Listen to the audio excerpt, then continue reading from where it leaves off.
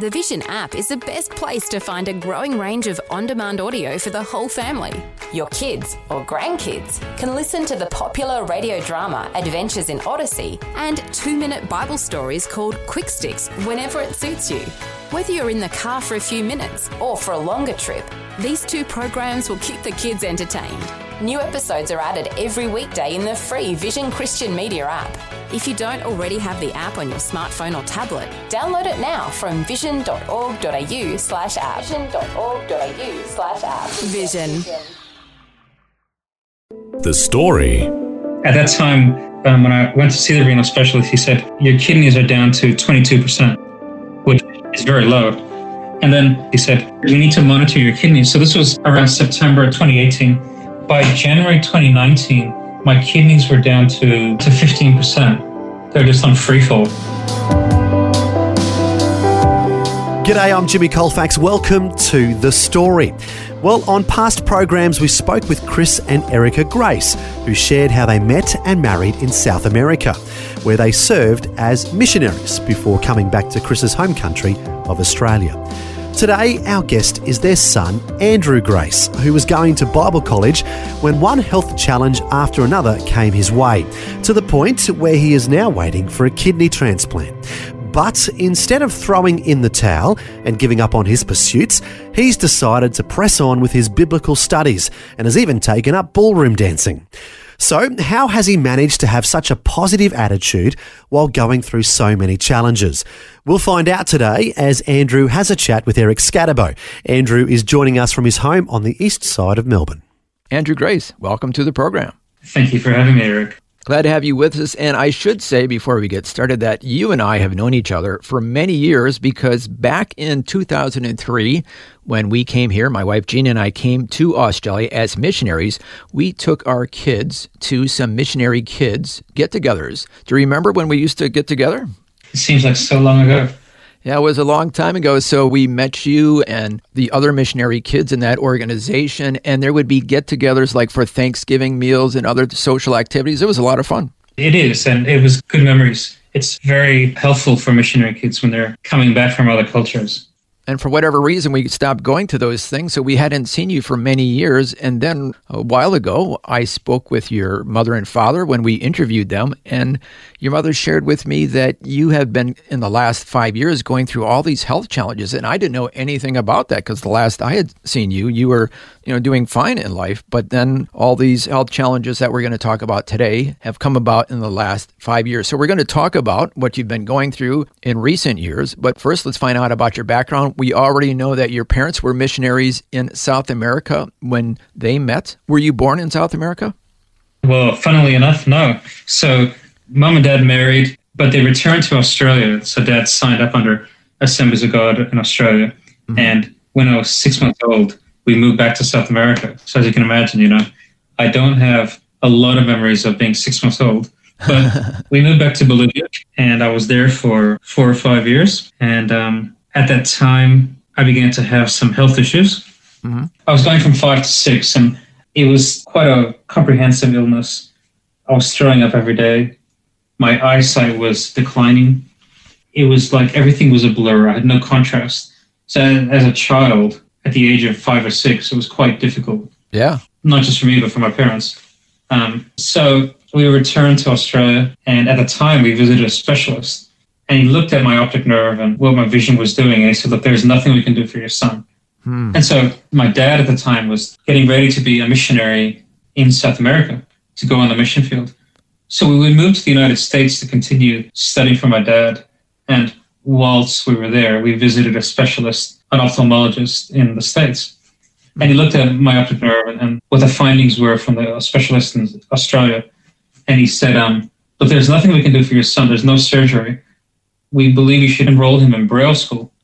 So that was quite traumatic, and it was really hard for my parents. And I guess for me at the time, as a little kid, you're like missing out on a lot of things in life, Yeah. When your brothers are seeing squirrels running up trees, and you can't quite make out the squirrels, it's hard. Yeah. I remember one time when at the end of school, I ran out of the school, the rest of the class, and I ran to the wrong mother because I couldn't quite make out who the right mother was. And so that was a bit hard. Oh, and that must have broke Erica's heart at the time as well. No doubt, no doubt. So after a year, my dad was, praying, and he would be saying, Lord, why are you doing this? Yeah. And God, take away my eyesight, but not the eyesight of my son, Mm-hmm. After a year, a man approached my dad and said, look, I feel God saying to me that if you anoint your son with oil and after 7 days, he will be healed. And my dad is, I have been praying for him. Fortunately, he was faithful and obedient. Mm-hmm. And so I remember on that 7th day, Dad prayed for me. And it wasn't like a bolt of lightning or an angel visited me. But I remember Mom on the other side of the room, holding up a cereal box. And I'd be reading what was on the cereal box to her. So obviously, wow. to, by then, someone at that age, that's really making an impression on him, So that led to my salvation, or my decision to give my life to Jesus, to believe in him. That's powerful. Wow. So you went from barely being able to make out objects, and going up to the wrong person who you thought was your mother. You went from that to all of a sudden having your eyesight back? Yes. So that is really going to make a big impression on you, and you know that it was right after your dad prayed for you. Yes, that's true. So all of this, for me, had a threefold effect. Mm-hmm. It led to my salvation and belief in Christ. Mm-hmm. It really strengthened the faith of my parents before they went on the mission field. Mm-hmm. And they were able to use this testimony when they were in Chile. Because, when my dad was working in the mission field in Chile and he'd speak to pastors and preach and so on, a lot of Chileans would be like, who is this gringo, this, foreigner? Huh. And they weren't that impressed with, degrees and so on. They really wanted to know, what is God doing in your life? So when my dad stood up to say, my son was blind, but God healed him, these walls of doubt just broke down and everyone was listening to him, So the Lord used your healing to help your father relate to the people in Chile. Yes. And other parts of South America. Yes. And so that's very powerful, and it was encouraging as well. Mm-hmm. So you go through your childhood years. You are now, at this point, a Christian and doing okay in school. So did life kind of go back to normal in a sense for you? Yeah. So, people ask me things like, oh, but you wore glasses. And so the issue that I wore glasses for while I was in school was for short-sightedness or whatever. And it wasn't for the issue that was causing this blindness and so on. Mm-hmm. So I continued. I'd be playing soccer 3 times a day. Mm-hmm. I did quite well at school. And at the age of 15, we returned to Australia. So that was an interesting experience. Yeah, tell us about that. A little bit of culture shock. Yeah, so we returned to Australia where, no longer do they speak Spanish and the food is different. And so I like to call it more reverse culture shock. It was pretty strong. What was the hardest thing for you going back to Australia after growing up in South America? I grew up all my life knowing how to play soccer, and I had no idea what this AFL thing was. And it was just, I don't think I still understand what it is, to be honest. But it was just, it didn't make sense to me. Yeah. I think I nearly cried when I went to this South American festival being held here in Melbourne, where they shut down the street and they had all this Spanish music and all this South American food. And I just walked up and down the street all day, hearing all these people talking Spanish and talking about empanadas. Oh, so you were back home in a sense. Yeah, pretty much. So that explains why we met you at that missionary kid organization, because that helped you feel at home as well. Oh, very much. So hanging around with other MKs and third culture kids. Mm-hmm. MKs, missionary kids, and third culture kids are people who grew up in a different culture than the culture that their parents are from. So you're not really South American, you're not really Australian, you're a third culture. That's what third culture kid means? Yep, you sort of bring out the mixture of both, Yeah. It took me a while to learn to just appreciate that being a third culture kid is awesome, and that we have a lot of value that we can bring to society and to ministries and to churches. Well, you certainly have a broader perspective on things, having experienced 2 different cultures. And you learn to adapt and to be flexible to the environment that you're in, So after that, I completed my studies, and I then did a degree in IT in Melbourne. I studied at Swinburne University, and it was interesting. It was an interesting experience. So no problems in school, health-wise? At the end of year 12, I started to have a bit of vision problems, and that was unusual because we weren't sure what was causing that. And it wasn't a repeat of what was happening when I was a kid. It was just a double vision. The eyes weren't quite coordinated enough to being able to see everything as one, but I was beginning to see 2 of the same object, which was interesting and unusual. But I still completed my studies, and the school was very helpful in helping to complete those studies. And that sort of died down and went away. And that's when I went to study in IT. Mm-hmm. And I guess my nature is to enjoy fixing things, and I enjoy helping people. So with IT, I enjoyed being able to help other people with their issues and so on. And that was great. I volunteered for a while at mission agencies, and so that was fun. I enjoyed that. And then I got a job at Monash University in their IT department, and that was a good experience. Whilst I was making the decision of my next step in my life, I started a little business called Saved by Grace. Saved by Grace, and we should remind listeners that your surname is Grace, so there's a little play on words there. It was a good play on words. I was quite proud of it. Saved by Grace, brought to you by Andrew Grace. But it was a bit harder than I thought, so the business didn't quite take off as much as I thought. And I also felt a bit of a leaning towards going back to study, like a different direction in my studies and so on. So I started to explore Bible college, and I went and looked at Melbourne School of Theology in Melbourne. So it was just not too far from where I lived in Wantirna. And I walked in and I thought, this sounds great. This sounds really good. So I thought, okay, I'll do 1 year of study. Lord, I'll just do 1 year of study. So 2 semesters. And then after that, we'll see what happens. I loved it. It was great. Really interesting. Learning about church history and Old Testament and New Testament theology and everything. It was just very interesting. It was just scratching where I itched, Great. At the end of that first year, my church history lecturer was preaching on the fall of Jerusalem. And I'm like, well, what happens next? And he said to me, well, you have to come back next semester to find out. So second year, I'm back. And I'm like, well, all right, Lord, I'm back. But in that second year, I began to notice I was just really hard hearing the lecture and hearing students talk to me. And it was like I kept having to everyone repeat themselves, and my hearing was really declining. So I went to visit an audiologist, and he recommended some hearing aids, which was not what I'd envisioned, but okay. And then as my studies progressed into the third year, I found out just my vision was starting to get harder to see as well. I was finding it hard to make out what was on the whiteboard and reading the fine text and commentaries. So I thought, I'll just get some pair of glasses, I'll be fine.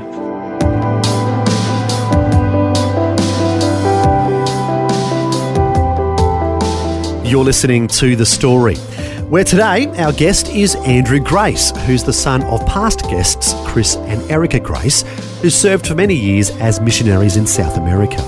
Andrew's sharing his story and how he was hit with one health challenge after another while he was going to Bible school. We'll find out what happens next and how he's managed to keep a positive attitude through it all when we return. If this program has highlighted something you'd like prayer for, we'd love to pray for you. Call 1-800-PRAY-FOR-ME. That's 1-800-772-936. It's a free call. Or text 0401 132 888. Hi, I'm Jimmy Colfax, and this is The Story. Today our guest is Andrew Grace, who was going to Bible school when he was hit with one health problem after another. First, his hearing began to decline. Then, he began finding it difficult to see the board in class. Now we'll find out what happened next in his life as he continues his chat with Eric Scatterbo. So one by one, you're having challenges, but you're able to overcome the challenges with the hearing aids and glasses at that point. Well, the hearing aids helped and the glasses were helping. But then a week later, I was like, I'm still finding it hard to see. So I visited the optometrist again, and he's like, you have to adjust the power of the glasses. And then a third time, I'm still having trouble seeing. And he said, there's something going on here. And he sent me to an ophthalmologist or an eye specialist in Melbourne. So it was a weird day because on the day that I visited the ophthalmologist, it was my birthday. So I walk in to see the specialist, and she puts eye drops in my eyes, and then she has like this scan of the back of my eye, and so they can see your optic nerve. And when I visited her afterwards, she goes, your optic nerve is damaged, and your eyesight is declining rapidly. So for me at the time, it was like I was in a sandstorm in my eyesight, so I could make out objects and colors, but I had very little contrast. It was just difficult to make out faces and details. So I could hear people's voices and recognize them, but I couldn't always make out their face and letters and numbers and things. So that was really a bit overwhelming and disconcerting, you know? Oh, yeah. I mean, that's not the news you want to hear on your birthday. How old were you turning at that time? I would have been around 38. Mm-hmm. And so it's just, you're thinking, what on earth is going on here? Yeah. So the ophthalmologist could sense that something wasn't right. So she sent me to get all these blood tests done. And once she got the results, she ordered me to go visit a renal specialist immediately. So a renal specialist being kidneys. So I'm thinking, oh, here we go. What now? Why did she do that? How did she draw the connection between the two? Obviously, there was an indicator in the blood test that showed that kidneys were not working properly. Because at that time, when I went to see the renal specialist, he said, your kidneys are down to 22%, which is very low. Yeah. And then, so he said, you need to monitor your kidneys. So this was around September 2018. By January 2019, my kidneys were down to 15%, and they're just on free fall. Wow. So he looked at me and he's like, you're going to need emergency dialysis. So normally with dialysis, you have a fistula in the arm, which is like an entry in the arm with 2 needle points. Mm-hmm. But that takes a while to grow and mature, which is a really weird way of describing it. So in the meantime, they put a catheter in my chest where the dialysis needles could go through. Mm-hmm. So I have a catheter hanging off my chest whilst I have this fistula in my arm maturing. So that period of January 2019 was quite difficult because there was a lot going on. Yeah. Well, a lot going on health-wise. What's going on inside of you at that time? Well, there's a bit dark because, you're sitting there going, why is this happening to me? So another thing that happened to me is I fell down a flight of stairs because I couldn't make out the last step. So I rolled my ankle. For me at that time, I was like, okay, I'm done. This is it. Because it was just too much. Yeah. So I reached a point where I was like, I can't go on anymore. And then I guess I really had to just make a choice with where I went from here, Mm-hmm. And so I just had to make this choice. God, you're going to have to be in control of all of this, because I can't go on trying to figure this out. Through your own strength, because at this point, you didn't have any idea why this was happening. Correct. And we thought that the kidneys and the eyes and the ears and all that was related. Mm-hmm. So we had a big test done. And the renal specialist confirmed, no, it's not this disease that we think it might be. And so I went to Monash Genetics, but these genetics tests take a long time to get results. So we just had to wait to get the results. Mm-hmm. So at that time, I was with Vision Australia. This was at the beginning of 2019. Mm-hmm. And they were very helpful. It was good to have a support group. Mm-hmm. So they helped me a lot with the low vision and things like that. I learned a lot of coping mechanisms, and I use a lot of magnifiers and lights in my house, and a lot of contrast in my house helps me a lot. Mm-hmm. They're able to help me with things like a motion spotlight in my driveway and things like that just help me, So you live by yourself, but you use bright things to help you distinguish different objects? Yes, so I have a bright blue toilet seat in my bathroom. Very practical. Yes, just makes things easier, Mm-hmm. And I'm a bit of a techie, so, I know all the little shortcuts on my laptop to make things bigger, and all those things make life helpful. But, things like kidney failure, that's a bit beyond me, I didn't know how to cope with that because I really didn't like the word failure, Mm-hmm. It was a hard word to deal with because you're thinking, what did I do wrong? I don't smoke, I don't drink. You're going to Bible school? Yes. And that was helpful because I had to then study part-time. I couldn't handle a full-time load whilst all this was going on. So I went to study part-time.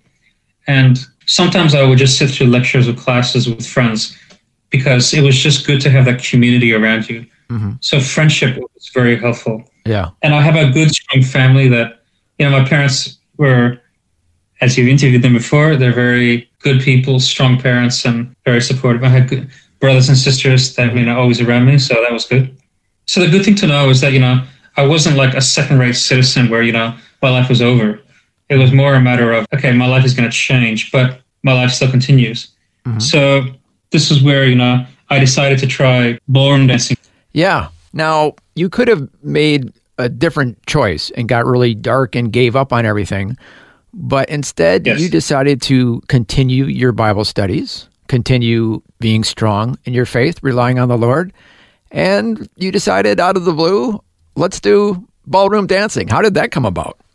So many years ago, before my studies at Bible College, I've been doing ballroom dancing on stone, just for the fun, whatever. just for the fun of it. Yeah. But when I fell down the stairs and I lost a lot of balance and coordination, I really was trying to gain my strength back, getting my balance back. So I thought, I'll get back into this ballroom dancing, but I'll do it more for the sake of physiotherapy and social interaction. Yeah. I have this teacher, her name is Natalie. She's lovely, lovely. She's really good. So what she would do is when we dance, she would paint her thumbnail this bright color. And that would be like the guide to, like, when I would ballroom hold, I would just follow where her thumb was. And she would say things to give me like cues as to when to dance and so on. The dance theater would work around me a little bit. So they'd turn the music up a little bit louder. And they were patient with me as well. So when I was just like, I've had enough for the night, they just let me sit down and have a rest. But they were also able to like give me guidance and cues in the studio as to, when to face certain directions. And that is so beautiful. Yeah. She could have said, oh, this is too hard. This guy can't hear very well. He can't see. But she decided to meet you where you're at and paint her fingernails bright colors. I mean, that's so cool. I'm very grateful for my dance teacher, Natalie. Yeah. She sort of pulled me along, and now I completed my silver medal in salsa. Oh, good on you. Well done. Thank you. And I should say, I looked at the video on Facebook. You posted it on Facebook. Well done. Yeah, you're really getting into the salsa. Well, I very much owe my appreciation to Natalie, so yes. Yeah, but it's all part of having a positive attitude. We can decide how we're going to respond to hard times. Hard times are going to come, whether we like it or not. Hard times are going to come in our lives in some way, shape, or form, but we can decide how we respond to them. Yes. And the thing is I remember one night I was feeling sorry for myself. I think it's okay to feel sorry for yourself sometimes, but I didn't want to be in that place for too long. Yeah. And I was just praying, Lord, why is this happening to me? And the challenge from God was, Andrew, let me ask you a question. Maybe not quite that wording, but that's how it was in my heart. It was, Andrew, if you lost all of your eyesight and were completely blind, would you still follow me? And I was like, oh boy. I didn't want to just answer that glibly immediately, like, yes, Lord. It took a while to just reach that point where I said, very humbly, yes, Lord, I will. Because after that, I just reached a point where I was thankful for what I had, thankful for the hearing I had as opposed to the hearing I lost, and thankful for the vision I had as opposed to the vision that I lost. And so that's where I was at. Then with the kidney failure, then started the next step, which was dialysis. So, I was in a hospital 3 times a week, and every session is 5 hours. So you're sitting in a chair with needles in your arm, and you can't move because if you move, the needles shift in your arm, and then it's quite painful. That was crazy times. So I'm still on dialysis at the moment. I've almost reached 2 years of dialysis. So all the nurses there know me. They all greet me by name. They know how I like my coffee, And so we chat about, they all said to me, Andrew, what were you studying before? And I said, I studied theology. And then they said, what is theology? So I tell them about God and what I believe in my faith and so on. And so some of the nurses don't believe in God at all. They don't care. Some of the nurses are Christian, but they haven't been to church in a while. So I, encourage them to go back to church. And then I have these great little conversations with my taxi drivers who drive me home. We start chatting about what I believe and what they believe. And I tell them about my faith in God. And so it sounds like the Lord is using you through all of this. But in ways that I wouldn't expect, because in my mind, I'm like, no, God, no, this is not how this should be happening. I should be doing this. But instead, when I'm not really in the mood or not feeling the best, is when all these opportunities open up. And I laugh because I'm like, God, all right, I get the hint. And so, there are times that I'm talking to someone and I can see the opportunities open up to start talking to them about Jesus and his goodness and his faithfulness. And I'm like, no, Lord, I don't feel like doing this now. This person is still talking about wanting to know. And so I start sharing a story, and that's how I go. Well, unfortunately, we're running out of time, but can you share with us what you finally found out was the reason why you were having these health problems? So a few weeks ago, we actually got a call from Monash Genetics, and they called Mom and Dad and myself in. And the specialist looks at me and he goes, well, I know what's going on with you. And, I think my parents and myself were all sitting at the edge of our seats. We were wondering, what is it? And so they identified the actual gene that's causing this, along with the genetic disorder. And it means that my body is not producing the right protein, which means that, I get tired easily, I get fatigued easily. It affects my kidneys, which in that case also affects a lot of the chemicals that are needed for your body. So that affects the eyesight, the hearing. So at the moment, I'm still in the middle of all this. I'm now in line to go visit a metabolic specialist, and I'm just waiting to make an appointment with him. And I think the reminder that I have to myself is I still have a testimony about God's goodness in the middle of everything that's going on. And so it's not like I'm completely healed and then I can share a testimony. It's in the middle of everything I can share my trust in God. Because many people are going through things as well. Yes. And, it's one thing to praise God when everything's all resolved, but it's another thing to praise Him in the valley. And sometimes we don't always see when that valley will end. It's just placing our trust and knowing that our hope is in God, and that's all. Sometimes that's all we can say, and that's okay. Well, Andrew Grace, we want to lift you up in prayer for all these concerns that you're going through. The journey is continuing, but we know you're not alone in the journey. The Lord is with you, and of course, we're with you praying for your health as well. So thank you so much for sharing your story with us today. Thank you for having me. That was Andrew Grace chatting with Eric Scatterbo about his life journey and the health struggles he's dealing with. As Andrew mentioned, a lot of times you only hear someone's story after everything has been resolved. But Andrew wants to share his testimony now and give glory to the Lord while he's right in the middle of his valley. He decided to trust in the Lord while in the midst of several health challenges as he waits for a kidney transplant. As Jesus said, "In this world you will have trouble, but take heart, I have overcome the world." Andrew continues to trust in the Lord and knows what the psalmist was talking about in Psalm 23, where it says, "Even though I walk through the darkest valley, I will fear no evil, for you, Lord, are with me." We just want to end today asking you to lift up Andrew and his health in prayer. It can't be easy going through everything he's going through, but his strong faith is certainly inspirational for all of us. Also, if you haven't had the chance to yet hear his parents' story, you can look up Erica and Chris Grace in our archives. And then you can find out about Andrew's grandfather, who served as one of Mussolini's bodyguards in World War II. You can find all of our past programs for the story at vision.org.au/the story. Once again, that's vision.org.au/the story. Well, thanks for joining us for Andrew's story today. Until next time, I'm Jimmy Colfax, encouraging you to share your story with someone today. The story. Just another way Vision is connecting faith to life.